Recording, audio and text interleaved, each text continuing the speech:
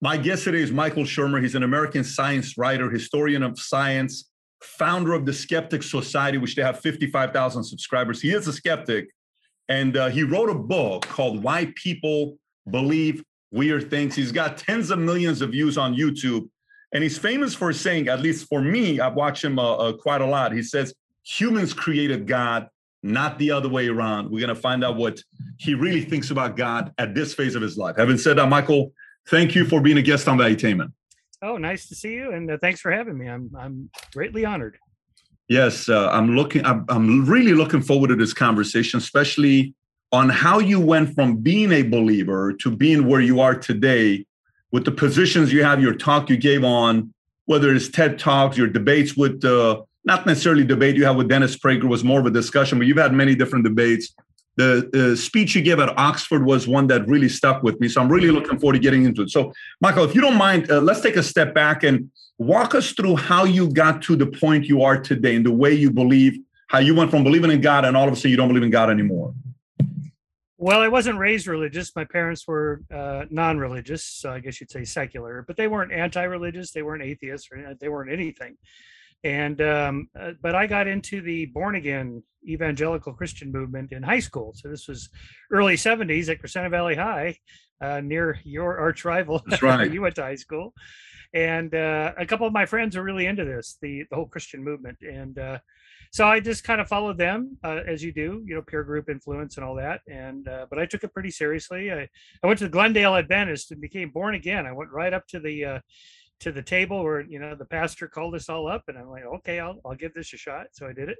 And then I went to Pepperdine, which is a Church of Christ school, and it was pretty conservative politically and religiously. No dancing on campus.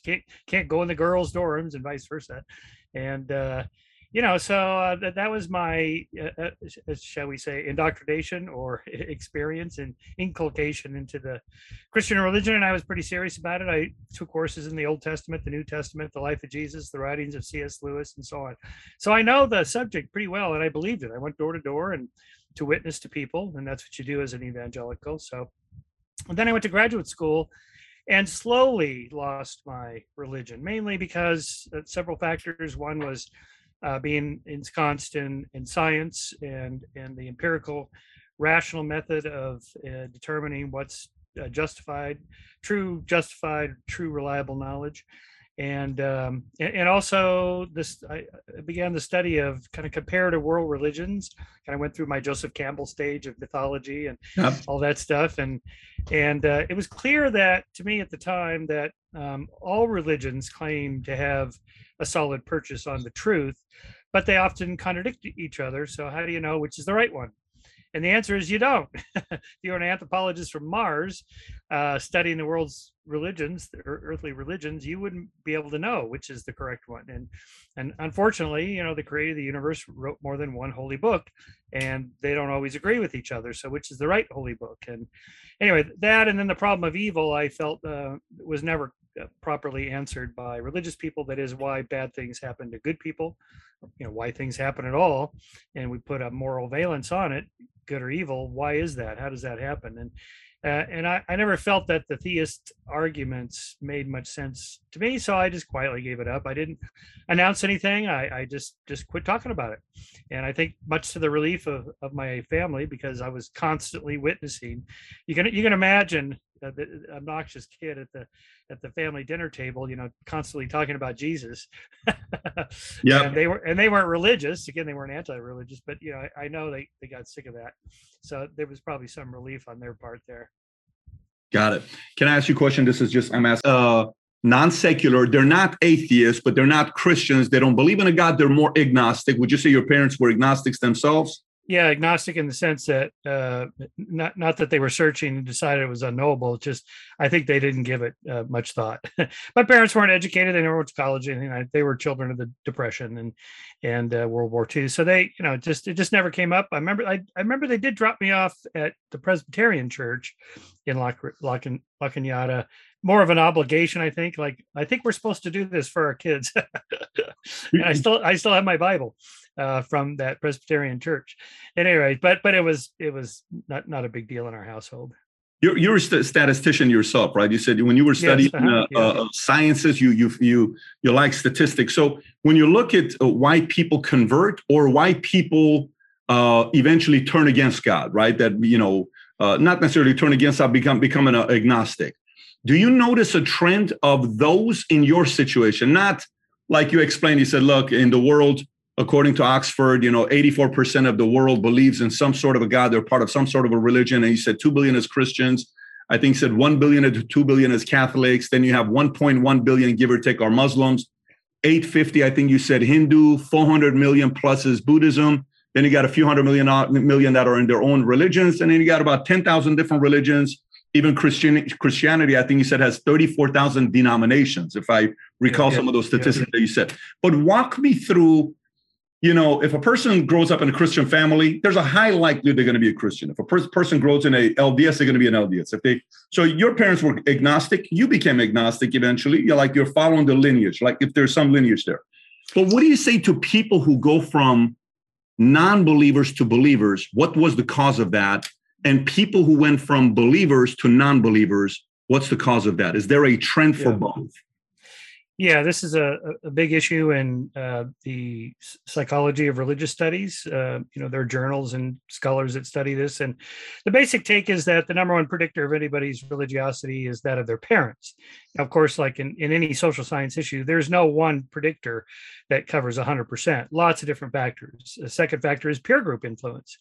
Or if you have high conflict with your parents, that is, you don't get along with your parents, you don't like your parents, then you're less likely to be influenced by them. You might go the opposite direction. So highly religious parents in conflict with their children grow up to be less religious and vice versa. So, and then there's the influence as you get older. Parental influence starts to wane in your early teens, and then peer groups take over. And then late teens, early 20s, mentors, teachers, mentors, books that you read, pop culture also becomes an influence. So after parental or family upbringing, then peer group, that's what happened to me, becoming religious, and then becoming non-religious. Well, I went to a secular graduate university, Cal State Fullerton, for a master's degree in experimental psych. And again, this was the 70s. There was no atheist movement. And no one talked about, science and religion and atheism like it was a big thing. It just never came up. And so for me, I realized another factor of losing my religion was you don't have to be religious. These are good people, thoughtful people, moral people, and they're just not religious. Or maybe they are. Who knows? I mean, it just never came up. It was not important. And so that made it kind of what's called social proof. It's okay to not believe. Mm-hmm. Because other people don't believe and their lives are fine. So so of course, individually, lots of people, start off as atheists. Francis Collins, the head of the National Institutes of Health and the head of the Human Genome Project before that, super smart guy. He was an atheist and became an evangelical and wrote a book about it, The Language of God. So of course there's individual cases where there's none of the influences I'm talking about. His case, he had just a personal experience, a revelatory experience. I was out on a hike on a cold day and I saw this frozen waterfall and I fell to my knees and, I felt the presence of Jesus. He writes about this in his book. Okay, so there's lots of those kind of one-off events that people have. And then of course there's the always popular, down on your luck, life is hard. And bad things happen. I remember I met Isaac Hayes, the singer, once. He's a Scientologist, and I knew he was a Scientologist. And I've been pretty critical of Scientology, but he was a super nice guy. It's Thanksgiving dinner at a mutual friend of ours. So I just asked him, Isaac, what does Scientology do for you? And he said, well, Michael, let me tell you, I had made it to the top. I was rich. I was a famous, musician, and so on. He won a award for his theme from Shaft, theme music from that film, and big star, lost it all.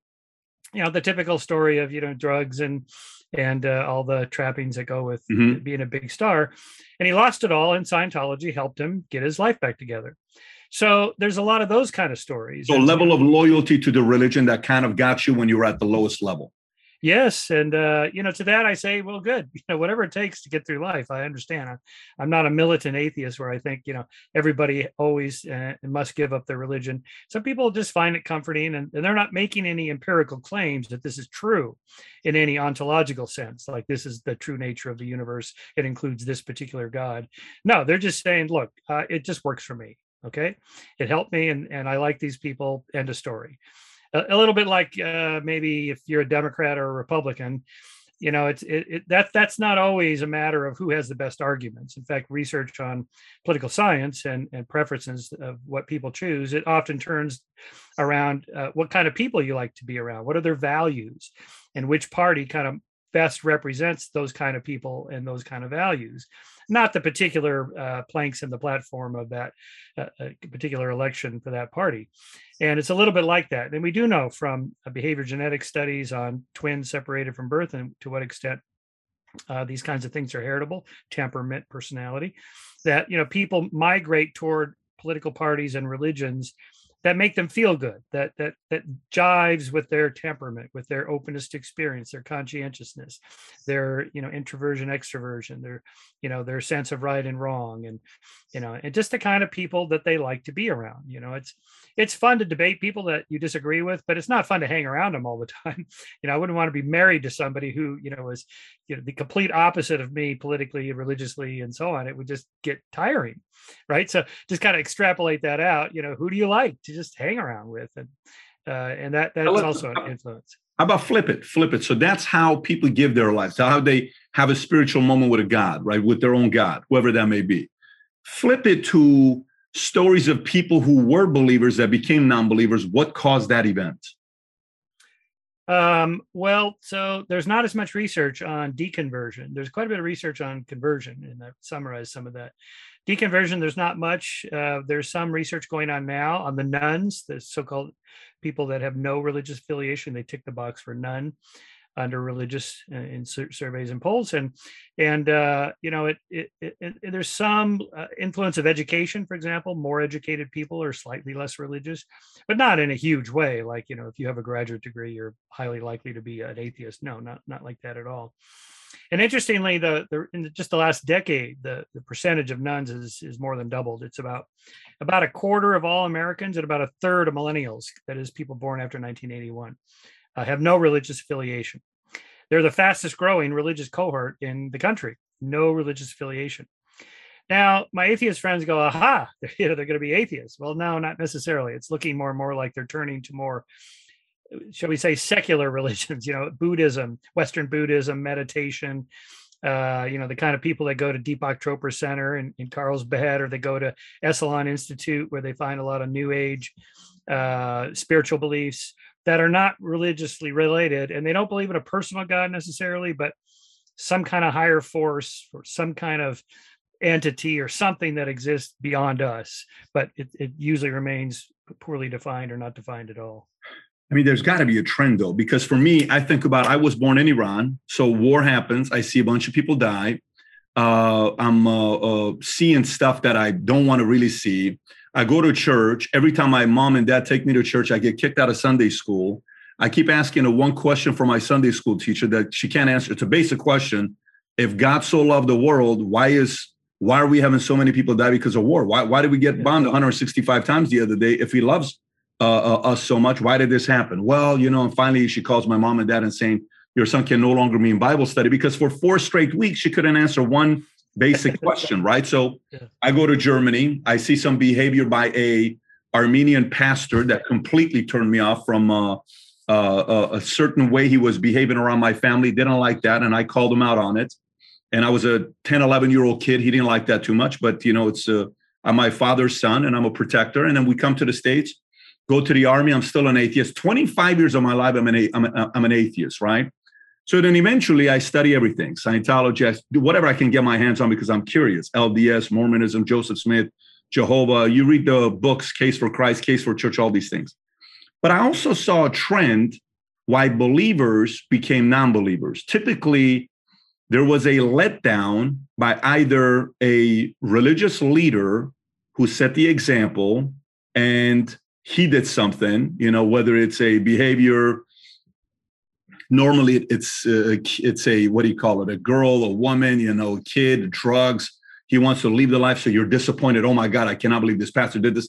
There's no way in the world I'm going to be Catholic Christian. So you leave the life, right? Typically it's a disappointment by a father figure, somebody in the family. But there's also heartbreak when they pray because they lose a loved one, and that absolutely crushes them, right? Where they sit there and say, look, I prayed for this. You didn't answer my question. Why am I going to believe in God?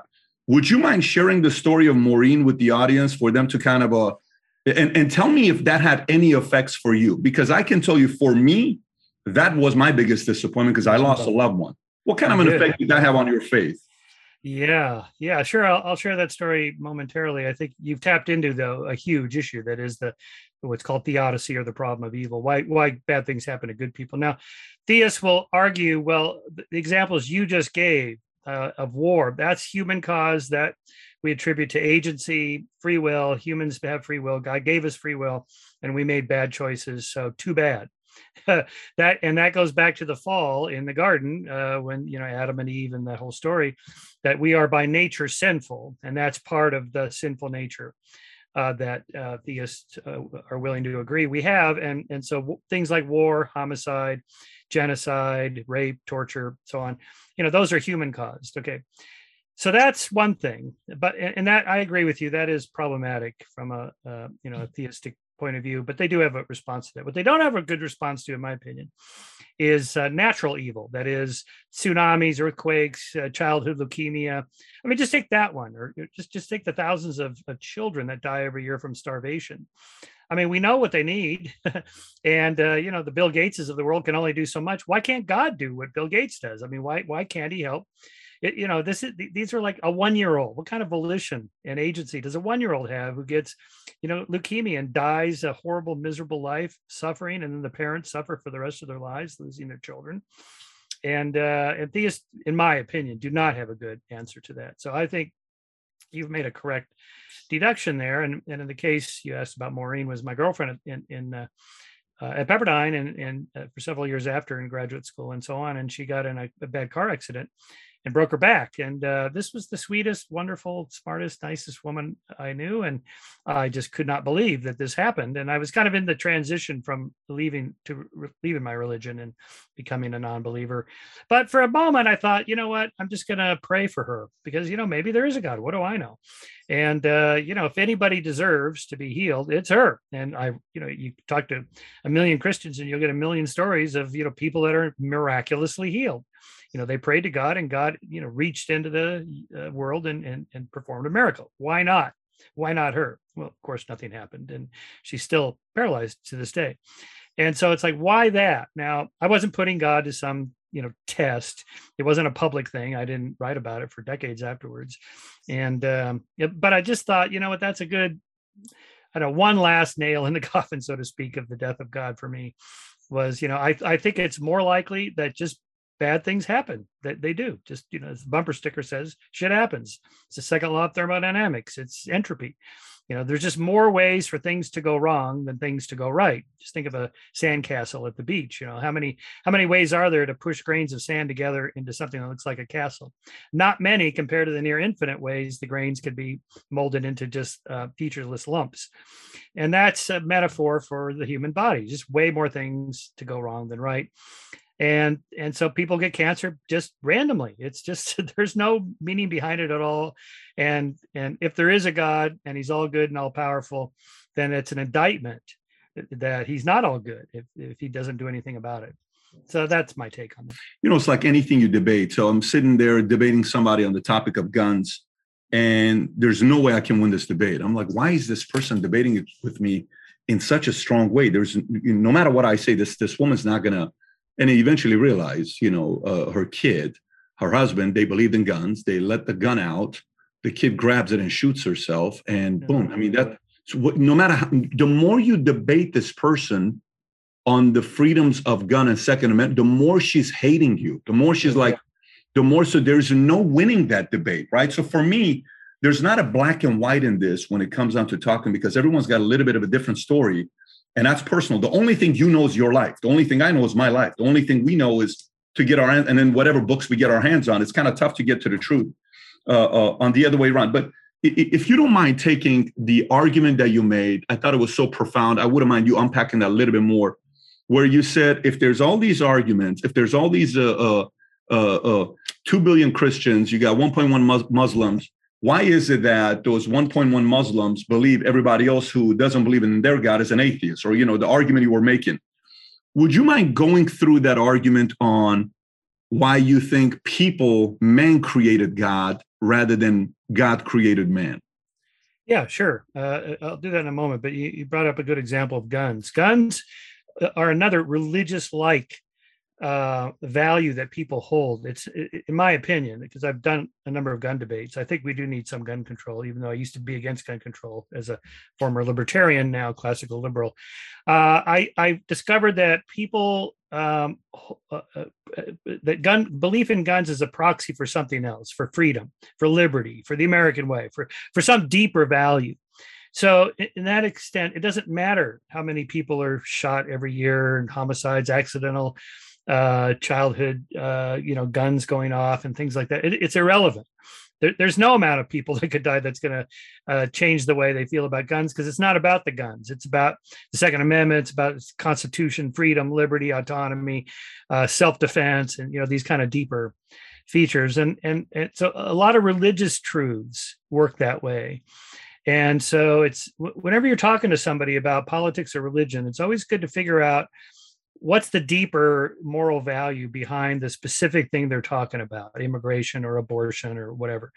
Because if they're pretty stubborn and stuck on the belief that, and they're not going to change because it represents something deeper, then it's really a waste of time to go through like this data and statistics on gun violence or abortion rates or immigration rates or whatever. It doesn't matter. And I think religions operate that way, that this is my religion. This is what I believe. That's it. Full stop. I'm not interested in debating it. And you could go through, like atheists do, they can go through all the different arguments for God and why they don't hold water. And therefore it's more likely there's not a God than there is a God, and so on. But that's irrelevant to somebody that believes for some other reason. This gives my life meaning or purpose. It's what my family is all about. It's all my friends and my social network are all of this religion. I see everybody every week, and we all go through the rituals together, and it gives my life meaning, and good music and social camaraderie. So the arguments that you might make, like I will in just a moment, are really irrelevant to the believer. So now on that subject of man creating God. So here I take the approach of an anthropologist or a social psychologist of religion, of which there are many who study this, that again, going through where we started with, the predictors of people's religiosity. But it also depends, if you take it up one more scale, where you happen to have been born in the world and what century you were born in or what millennium. If we were born, you and I or anybody in the world, anybody born more than, say, 2,500 years ago, time of the ancient Greeks, there were no Christians. You wouldn't be a Christian because Christ wasn't born yet. Jesus wasn't born yet. There were no Christians, and or Mormons or Scientologists or anything else. So very much, religion, very much the God you happen to believe in is very much determined by where on earth you happen to have been born by chance, and what century or millennium you happen to be born. To me, that in conjunction with the fact that no religion has any particular purchase on truth, that is reliable knowledge that I have arrived at through empiricism and reason. And these are the 6 reasons I believe X, whatever it is. And there's some way to test it. Religion doesn't have anything like that. I mean, religious believers give their arguments. This is why I believe, but it isn't really why they believe. They believe for these other emotional, psychological reasons. And again, in some cases, that's okay. Like politically, there's no one right truth there.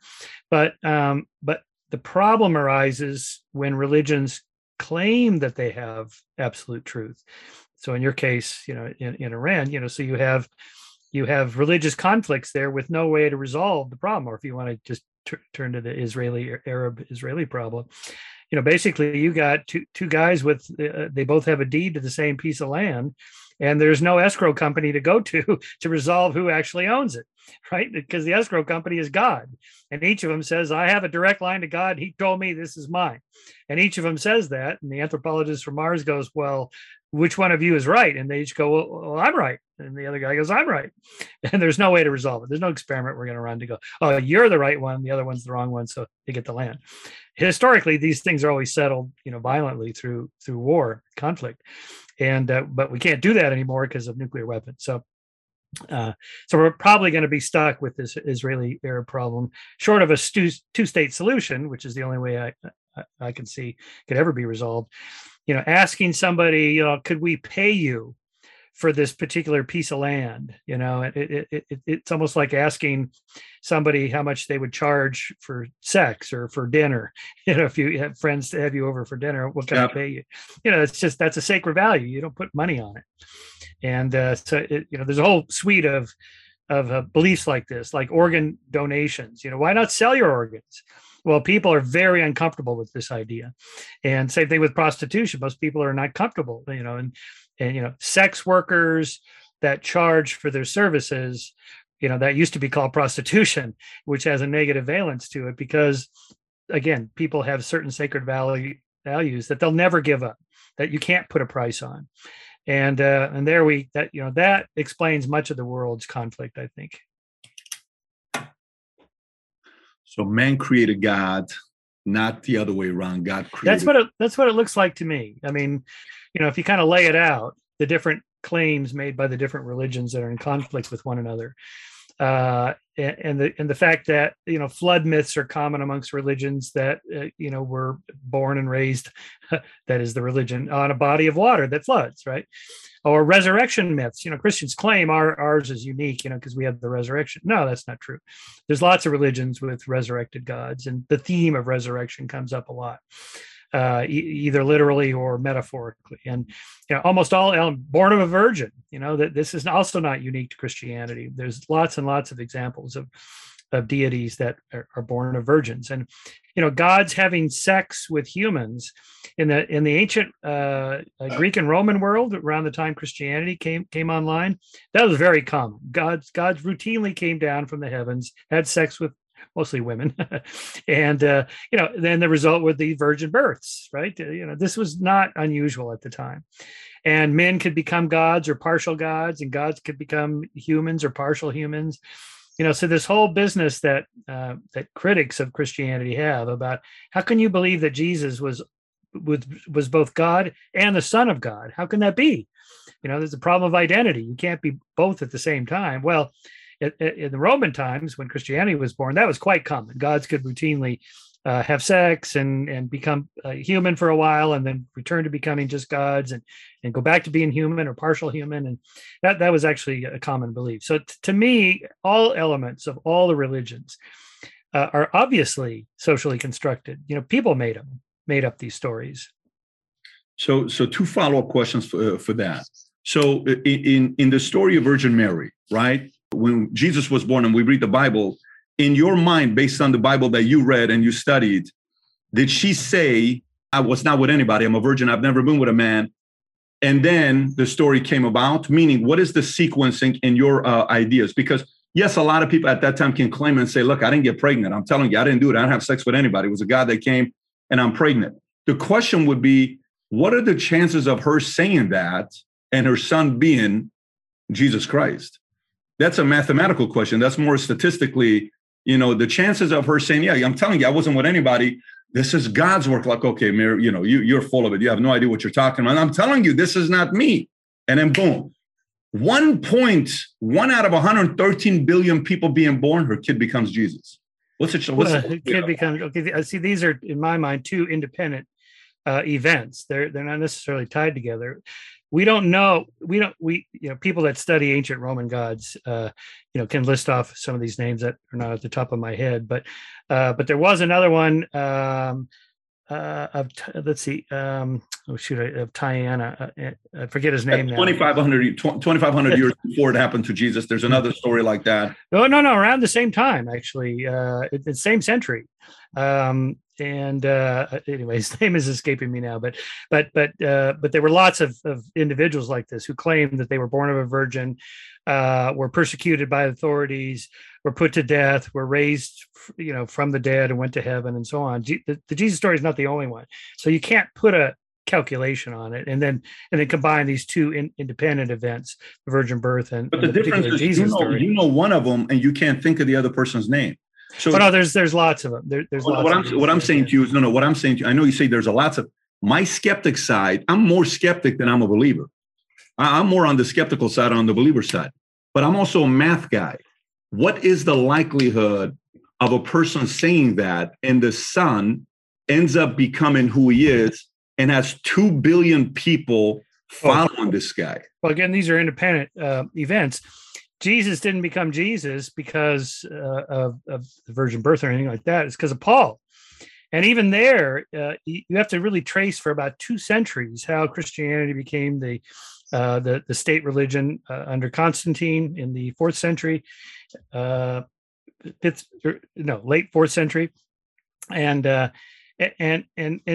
you only need like a 1.5–2% conversion rate or birth rate within a religion for it to grow from a few tens of people to a few tens of millions of people to a few 100 million people by the 5th century, all the way up till today to 2 billion people. That's like compound interest. So it doesn't take a miracle to explain the growth of religion. Same thing. You can't say that. You can't say that. Same thing. But the argument you're making could be made for Islam is just as well. What are the chances that Muhammad in the 7th century and his particular unique story would end up in the 21st century with 1.5 billion followers? No, but that's not what I'm saying. No, that's not what I'm, there's two. By the way, if you want to do that math, then we have to go back to Hindu, which I think is 2300 BC, and then Buddhism, that's 2500 BC. How come they're both smaller than Muslim and Christianity? Then the debate becomes, well, then if that's the case, Muslim is creating more momentum than any other religion in the world. So we can have that discussion. I've done that as well, because that's completely separate. Where I'm going with you is the following. A guy gets up and he says, here's who I am. This is what's going to happen. A woman is pregnant. She says, I'm telling you, I didn't hook up with anybody. I'm like, what are you talking about? Of course you're going to claim something like that. You're out of your mind. I'm telling you, this is not, I didn't do anything. I'm a virgin, whatever. I don't know what's going on. This could be something special here. Years later, we find out it's Jesus. And the chances of that to be 2 billion people, you can't say, well, it's that easy. Any religion could do it as long as they grow 1.5%, will be 10 million. Well, but that's the hindsight bias. You're taking the one that won out and ignoring all the other ones that didn't become major. All I'm saying is it's the chances of a virgin mother, and she makes the claim, then the son becomes who she said he was going to become. It's a little bit spooky, if I can use the word, because even as a skeptic myself, you sit there and say, what are the chances of that? So I'm not going to what Prophet Muhammad said. I'm not going to what anybody else said. I'm specifically using that situation. We don't have any other story like that got as big as this one did. Well, but again, you're picking out the hindsight bias. You're picking out the one that happened to be successful. You have to look at all the ones that have the same story that didn't become successful. Why didn't they? You see? So that's a question for you, though, not for me. Here it is. I found it. I was looking at my slides here. Apollonius of Tyana. He's a 1st century AD living in Asia Minor. His followers claimed he was the Son of God, that he was able to walk through closed doors, heal the sick, cast out demons, and raised a dead girl back to life. He was accused of witchcraft, sent to Rome before the court, was jailed, but escaped. After he died, his followers claimed he appeared to them and then ascended to heaven. So now this is around the same time as Jesus, and Jesus didn't become a big thing until, again, centuries later. The Gospels themselves were not even written. For the earliest one, Mark, was 40 years after Jesus' death. The others 50, 60, 70, 90 years. And I'll just give you some other examples here. Virgin birth myths. These are deities who were born of a virgin: Dionysus, Perseus, Buddha, Attis, Krishna, Horus, Mercury, Romulus, and Jesus. Dionysus is the ancient Greek god said to have been born from a virgin woman, fathered by the King of Heaven, to have transformed water into wine, introduced the idea of eating and drinking the flesh and blood of God, was the liberator of his people, and to have returned from the dead. Resurrection myths. The Egyptian god of life, death, and fertility was Osiris. So this is 2400 BCE that appears in the first pyramid text. He was considered to be the giver of life in this world, the redeemer and merciful judge of the dead in the next world. Egyptian kings believed that as Osiris rose from the dead, so would they, in union with him, inheriting eternal life. And by the new kingdom, everyone believed that if they accepted Osiris as their god, they too would be resurrected. Which one of them has 2 billion people that Well, so there you're making an argument for, populist argument that, whoever has the most adherents is more likely to be right. So Christianity about 1.5 times more likely than Islam. No, I simply give it a point. I simply get, are you a sports guy or no? Are you a person? I'm a big sports guy. Okay, which one? Tell me which sport. Oh, I follow the NFL and NBA, all the sports. Okay, good. So let's do NBA. Okay, let's do NBA. Who's the greatest basketball player of all time? Well, it's got to be Kareem. You go. So you say Kareem. Okay, good. But I'll go with Michael Jordan too. Okay, but I think you make it interesting if you keep it Kareem, right? Okay, Kareem. Yeah. Give me your top 5. So let's just say Kareem and Michael are top 2. Who's the other 3? Who's the other? Well, if we're going with current players, because LeBron obviously has to be on the list. Okay, let's put LeBron there as well. So you got 2 more. Okay, LeBron. Yeah. Okay. So, and I guess I would put Magic Johnson. Okay. Well, why? Great player and also charismatic and change the game. Yep. And probably Larry Bird, just to throw in one white guy. Well, it's good to know you don't discriminate. I respect. Right. So now let's go with that. Now you said Kareem. Tell me why Kareem, because I think Kareem's a very easy argument as the greatest of all time. But what's your argument for Kareem being the greatest of all time? Well, it's good because the top scorer of all time, and also a number of championships, and a true motivated leader of his teams. And he dominated game. College, NBA. Yeah. Revolutionary type of a player. He couldn't be stopped. Consistent. Number of MVPs, things that he did. Okay. So all I'm saying to you is I'm not saying that single event is the reason why Kareem Abdul-Jabbar is a great. You know how they say Michael Jordan's the greatest of all time because he went to 6 championships and he never lost one. I think that's one point. But I don't think that alone is enough of a catalog to call him the greatest of all time, right? So LeBron's been to more championships. Then you have to go to Bill Russell. But to say that your mother was a virgin and you were born and you got 2 billion followers, I think I get a point. I don't know if that says you are the greatest of all time. I think I get the point. I see where you're going with this. Yeah. No, I'm afraid I can't agree with that because I just. You don't have to agree with that. That's just the point. We just got to give a point there. I think they're independent variables there. Anyway, go ahead. So now let me give you the point for the opposite side. Here's a point for the opposite side.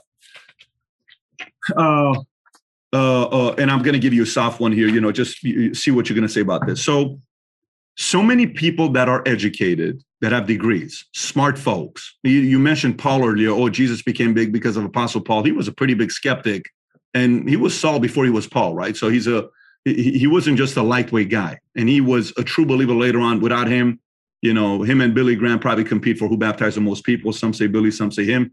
It is what it is. What do you say to those who say, Michael, super educated people like C.S. Lewis, who wrote Mere Christianity, Oxford University professor.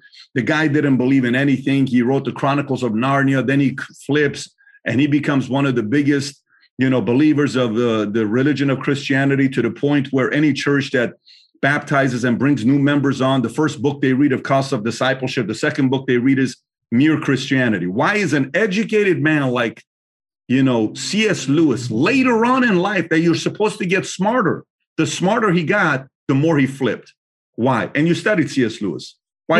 Yes. Well, again, these are in individual cases. Everyone's different. I had mentioned earlier the Language of God, Francis Collins story. And C.S. Lewis is similar. In fact, Francis Collins cites C.S. Lewis as an example because he was obviously such a smart guy. Frankly, amongst the theologians, that is really serious, super professional theologians, that they don't think C.S. Lewis is all that serious as a theologian, even though they share their beliefs. Not that I'm able to make that assessment, but just for what that's worth. Okay, why? I don't know. He wrote a beautiful book called The Grief Observed about his wife who died of cancer. Again. Yep. He grapples with the problem of evil, the Odyssey. Did you ever see the movie? Did you see? Oh, yeah. Of course. Movie. Yeah. Joy was her name, right? Joy something. I think Joy. It was Joy. Yeah, Joy died from cancer, and it really questioned his faith. Right. Yes. No, no, it's an incredible. So I think Anthony Hopkins plays C.S. Lewis, He and killed it. He crushed it. Yeah, I mean, yeah, and Deborah Winger plays Joy. yep, It's a great film. yep. Yeah. So there again, I don't fault anybody for wanting or needing or desiring religion or claiming it on some level. For what it's worth, one of the top modern skeptics, Martin Gardner, he was one of the founders of the modern skeptic movement, a long time monthly columnist before me at Scientific American, wrote many books about arguments for and against God. And he himself said, well, I think atheists have better arguments than the theists do for God's existence, but I believe in God. And it was like, what? And he called himself a fideist or a pragmatist. Fideist is the correct term, but pragmatist. That is, there are pragmatic reasons for believing in God that have to do with emotional need and meaningfulness, purposefulness in life. And since you can't prove there is no God, and it's one of a handful of Mysterian mysteries, as they're called, like free will and determinism. Scientists tell us that the universe is determined from whence comes volition or free will.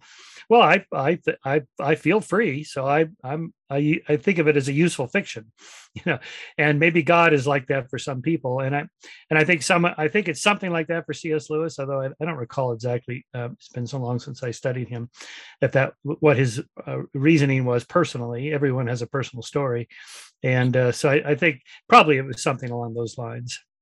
Got it. In regards to religion, like, years ago, for me, I was sitting there debating with somebody at Rafi's place, and this lady and her husband were telling me, this is the word of God. This is the truth. This is, 100% the truth. I sat there and I said, so let me get this straight. So you got the Bible from day one till today. How many times has it been, how many different versions have we had? How many different translations that we have? How many different times has it been said? Rewritten, different languages? Do you not lose some meaning to it until it becomes English, right? Right. That's the skeptic's point of view. You expect to believe this, right? How is this even possible for this to stay exactly what was said at that time? Well, this is the word of God. But the part I would go with you is a little bit different than that one. Do you think religion was in a way used at that time to try to control the naive populace, where it was easier to do then than it is today? Well, okay, there's many different theories to explain the origins of religion. This is one of them. The kind of control, population control of people, sort of enforce or reinforce moral values and norms of the society. It's a way of saying, look, even if you think you got away with it from our police force or whatever, there's an eye in the sky that sees everything. So that's one element of religion. The other is more social capital. That is to say, it's a way, if you particularly, like, just think of the founding fathers of the United States, and they argued that for a self-governing people, a self-governing society to operate, people need an internal governor. And they need some kind of moral value system. And religion is one of those. Now, the founding fathers were mostly deists, so they made an argument from Aristotle's virtue ethics. That is, there's value in developing virtuous characteristics in your children and in yourself, and then we'll have a society of virtuous people, and therefore you don't need so much government or religion. But of course, that's pretty late in the game. Both religion and governments came about around the same time, around the Axial Age, maybe 5,000-6,000 years ago, when these, kind of chiefdoms, bands, tribes, and chiefdoms began to coalesce into larger states and empires. You needed a way of resolving social conflict. So you have a set of rules and laws. You got to have a police force and a court system, some kind of judicial system. The state has to be able to impose punishments, or else what's the point of having rules? Because people will violate them. And religion at the same time. If you have just 10 people or 50 people living in a small community, you can all just meet, every Friday in the commons and talk about your problems. But if you have millions of people, you can't do that. You need some kind of social institutions to do that. So religion is one of those. So that's the kind of general explanation that historians and sociologists of religion offer. This is a vital role of religion, is to kind of hold people together. And now in the modern world, let's say in post-World War II Europe, where you've seen this massive decline of religiosity, almost flipped in a matter of decades, from almost everybody believing to, only a small percentage of true believers, and churches falling into disuse. A lot of them are empty. These major cathedrals are more like art museums now. And and like even in Germany, where my wife's from, the Catholic Church is just bleeding members, particularly after the whole pedophile thing. People are just had enough. And but see, European societies are different. They have than America. They have a much tighter social safety net, because one of the roles of religion over the centuries has been to take care of the poor, which before capitalism and the Industrial Revolution, almost everybody was poor. 90% of the world was poor, right? So this is one of the major roles of religion. But in the 20th century, most governments today, including the United States, have about a quarter, about 20% of their GDP is allocated toward social services, welfare, Social Security, food stamps, aid for poor families, and so forth. That's actually pretty common, even though you'll hear conservatives complain bitterly about the numbers too high, or liberals complaining that the number is too low. It's about the same as most European countries. The social safety net is kind of taken over the role of religion, which leaves America as something of an outlier. How come religion hasn't declined as much or as rapidly in America as in European countries? And one answer is because we have the First Amendment that forbids the government, the state, from getting involved in religion. So religions have undertaken to become pretty expert at marketing their products and services. They're really good at it. If you've ever been to a megachurch, which I have several times, it's quite the show. They're offering a lot to their people. It is really fun to go to. It's music and free parking and lots of community and people like that. And so it's not just I need somebody to tell me what's right or wrong or the meaning of life or whatever. There's a lot more to it than that socially. Let me ask this other question for you to see. You think a country based on a Christian religion or a peaceful religion does better than a country that doesn't have a religion? There are studies on this that the more religious a nation or society, the less healthy the society is. Now, how is health measured quantitatively? What we're talking about here are things like abortion rates, teen pregnancy rates, STD rates, homicide rates, suicide rates, like infant mortality. There's about 15 of these different characteristics. And a social scientist named Gregory Paul did this massive correlational study of like the top 20 industrial democracies in the world as measured, and then measured by their religiosity, as measured by, what percentage of the population says they believe in God, they attend church services, every week, they read the Bible every day, and so forth. And, basically it's an inverse correlation. The higher the religiosity, the lower the rates of these social health measures. That is to say, like in America is the standout. We have the world's highest among these 20 democracies. We're the most religious, but we have the highest rates of homicides, highest rates of suicides, highest rates of STDs, pregnancies, unwanted pregnancies, abortions, teen problems, infant mortality, and so on. Now, each of these, I have to say parenthetically, each of these has an independent series of causes that have nothing to do with religion. But my point is that if religion is such a great prophylactic against social ills, that if a society needs it to be a healthy, happy society, how come it's the opposite in America? We're the most religious and we have the most social problems of any of these countries on those measures. And so to me, it's like it's whatever religion's doing, it's not doing that. It's not helping. So you think a country's better off without a religion? Yeah, absolutely, yes. Really? Yeah. So as long as they have, of course, you got to have some kind of social safety net. You got to have a set of standards and values that people go on. So my Christian friends say, yeah, even if no one believed in God in America, we're still a Judeo-Christian society from historically. Okay, that's true. So then you would much rather trust in a man's values and principles that dictate the country than a set of principles based on a book or a Bible. You'd much rather have a man lead your country. Really? Oh, yeah. Because let's think about the Constitution. Yeah. And the Enlightenment values. This whole centuries-long experiment has been one of of saying, regardless of whatever your religion is, these are the values we hold, that people are born equal, that is of equal value, and should be treated equally under the law. And we're going to abolish slavery and torture and civil rights and women's rights and gay rights and all the things, we've kind of experienced in our own lifetime. These came about because of this central principle of interchangeable perspectives. There's nothing special about me or my religion or my race that makes me better than you and your religion and your race. We are equal is in terms of value. So that is an Enlightenment principle. No religion came up with that. And in fact, religions come up with quite the opposite, that our religion is the one true religion. And back to where you were talking about earlier in the conversation, all these wars, the ones you personally experienced growing up, that's because of religions conflict with each other and no means to resolve. I think it's the complete opposite, though. I think it's the complete opposite. I think what you're saying is, what America was founded on, the Constitution, where they got it from. Where they got it from. Well, okay, you're going to say they got it from the Bible, but no, actually, the founding fathers were mostly deists. Jefferson, Hamilton, and so on. I'm not going to say the Bible, but do you know where they got it from? Okay, go ahead. I'm curious. I'm asking you, what do you think they got it from? What's the history? So the Constitution, did they come up with these ideas? Did they get it from? Well, we know where they got it from. They told us.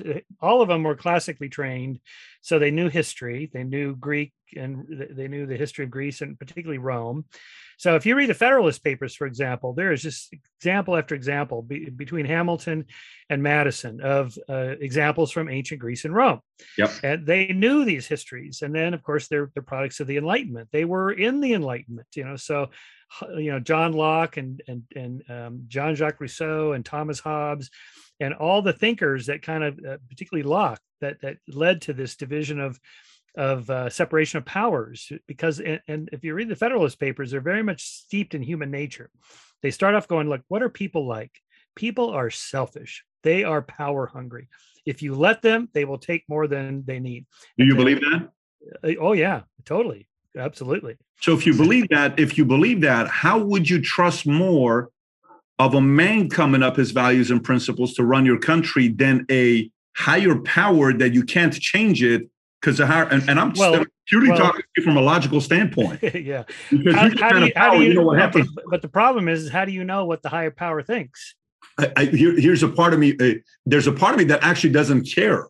There's a part of me that cares. Well, but you have to care, because I'm going to ask you, well, where'd you get that particular idea? You got to say, well, it comes from the Bible. Well, here's why. Let me explain to you why. Right. So how sure are you about your beliefs?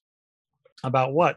About the fact that you think man created God, not the other way around. I'm reasonably confident. It's sort of a Bayesian, I'd say 80 to 90%. Okay, great. You think there's people on the opposite side that are also at 80 or 90%? I'd say there's religious people that are 100%. Yeah, I would say atheists that think they're 100%, which to me, the atheist argument is the most ignorant. No. Atheist is just a lack of belief in God. It doesn't mean, the strong atheist that says, I know there is no God, is not a tenable position. You don't know there's no God. All we can do is put a probabilistic. That's right. We're on the same page there. Yeah.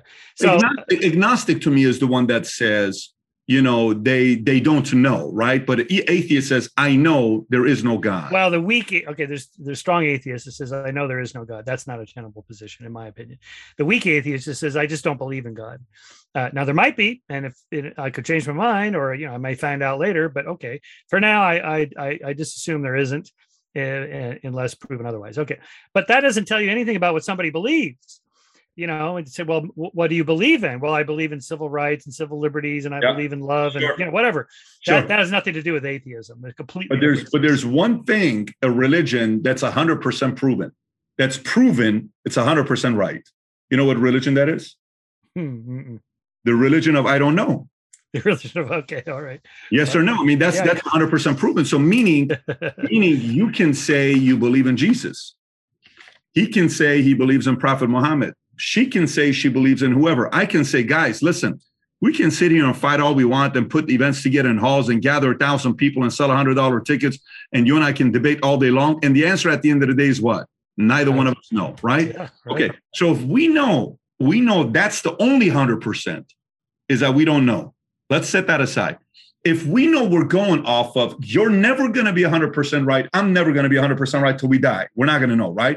So as long as we're living, and we have the religion of I don't know, what do we want to base the country off of? Let's pick a manual. This manual called Bible Works. We have the Bible. What's the book that L. Ron Hubbard wrote? Dianetics. We have the Quran. We have the Book of Moroni, whichever book you want to pick. Pick any of the books. We have Buddhism, great book. I've read it. It's very, to me, it's if I wasn't a Christian, I'd probably be a Buddhist. Let's take all these books. Let's take Meditations by, by our friend, the Stoic, Cicero. Marcus Aurelius, right? Marcus Aurelius. That's right. Marcus Aurelius. Let's pick one of these books, Michael, and let's build the foundation of the country of this one person, and let's not even look at it as a God. Let's look at it as a philosopher and a way of living. Don't you think it's better to pick a book of a person that's not alive to go live life off of that than a person that's alive that can all of a sudden have a meltdown and change and become a dictator? No.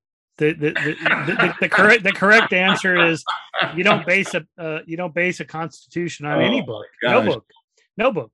The whole point of the U.S. Constitution, what makes it unique amongst all political systems ever invented, is that it's not based on any book. It's based on a set of principles derived through reason and then open to change. As Madison said, ambition must be made to counteract ambition. People have their preferences. The Jew, the Christian, the Muslim, they each want as much power as they can get. So we have to have a rule in there that says nobody gets to have any state-sanctioned religion. There are no religions state-sanctioned by the state. Full stop. You can believe whatever you want, but it can't influence our political system. Done. Okay, next. That my race should be the superior race. Okay, well, we kind of messed that up with the slavery thing, but we got that eventually solved through a civil war and so on. So the whole principle is based on ideas, not people's books, not holy books, not revelation. You can't. If you were to write a new constitution today, you wouldn't start off saying, well, we begin with that Jesus is our savior. And died for our sins, because Jews and Muslims would go, hey, we live here too. But America was founded based on Judeo-Christian values and principles. You know that. Roughly speaking. But not really. minus Thomas Jefferson being a side, But if you read Hamilton and Madison, read the Federalist Papers, there's no God in there. There's no Bible. There's no religion. These are all just ideas. So was there God for George Washington? Was there God for...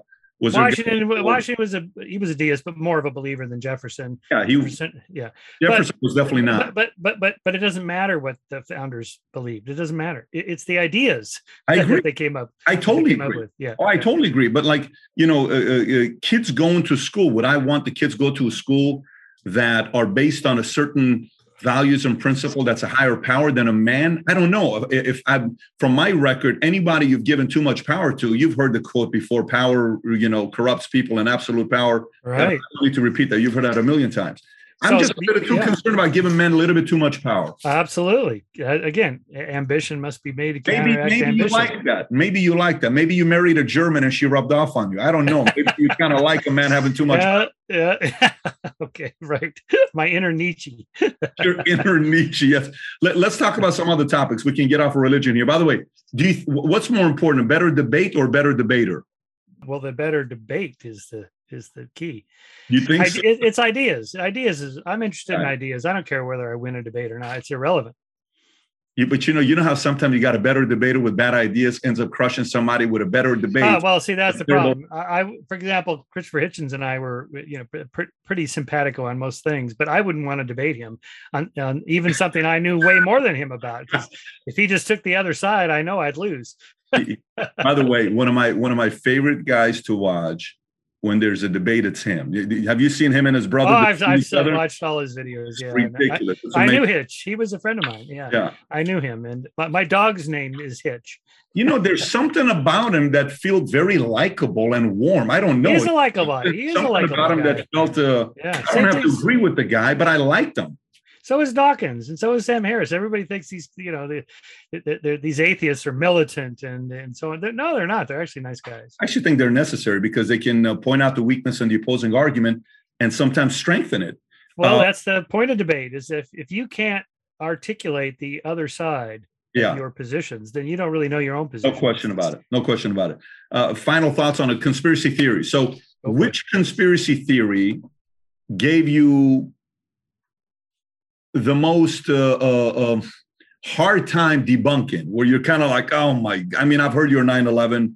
I've heard your John F. Kennedy. I've heard a lot of your debates, and you're just like, nope, this is what happened. Nope, this is nope. But which one is it where you're like, I don't know, there's something there?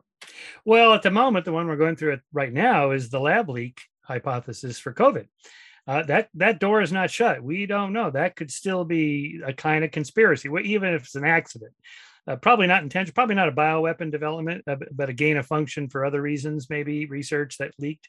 But whatever it is, and then the Chinese are hiding it. That's a kind of conspiracy, of which there's a theory about it. And I'm troubled that the fact that in early 2020, say March, April, that was a viable conspiracy theory to discuss. And then all of a sudden it wasn't acceptable to even talk about it anymore. It was considered fake news. And now all of a sudden it's okay again because Jon Stewart went on a comedy show and talked about, it's like, how is it that a comedian can tell our society what's acceptable for debate? Come on. All right. So, well, then a few other, well, because I was about the Jeffrey Epstein death. At first, I thought, nah, there's no conspiracy. And then, and then when the news came out about the second camera that broke down, I thought, okay, come on, chances of that are fairly low. So my priors were changed. My Bayesian reasoning went up that, changed my priors to the probabilities being higher that it was murdered. But then I got an email, and I posted this on Twitter, and then I got an email from somebody saying, I worked at that prison. Those cameras never worked. It's a piece of shit prison. Nothing worked in there. I'm like, oh, okay, never mind. I think they just closed down the prison, though. Did they not? Like, they just either closed it down. I think so. Yeah, I think they lost their funding. I don't know what. Anyway, but I just finished my next big book on conspiracy theory. So I actually have several chapters on real ones. All the stuff that between the Pentagon Papers and WikiLeaks, Edward Snowden stuff about what our government was doing, warrantless wiretaps and surveillance programs, not just under Bush, but under Obama, Mr. President Transparency. There was a lot of shenanigans going on there. And then the stuff that came out about Abu Ghraib and, torture. And, we still have captured 9/11 terrorists in Guantanamo Bay, just sitting there 20 years later, and they still haven't had a trial. That's totally against not only our own judicial system, but the Geneva Convention about war crimes and how prisoners of war are to be treated. I mean, it's just staggering, the stuff that's coming out. And now there's new stuff about just coming out like this week, hopefully, about the role of the Saudi government and the Saudi royal family and so on, funding the 9/11 terrorists, that we then support their regime. They're our allies. Hang on for a second. And this gets back to the, Michael Moore's crazy, no, not Michael Moore. Sorry. That wasn't Michael Moore. It is Alex Jones conspiracy, about, all the Saudis who left America on 9/12, the US government said, okay, you can leave, but all flights were shut down. How did they leave? Okay. What is the story there? Come on. So forget the 9/11 truthers and their inside job that Bush did it. He couldn't figure out how to do any of that. The real story is probably this other conspiracy. Not to mention the $2 trillion we spent just in Afghanistan, $6 trillion total on both wars and the whole homeland security and the surveillance state, and all the loss of civil liberties because of that. All these things, that's the true conspiracy, right? So don't get sidetracked by these 9/11 truthers. They're a distraction from the real stuff that's going on. Even now, here we are, second week in September of 2021.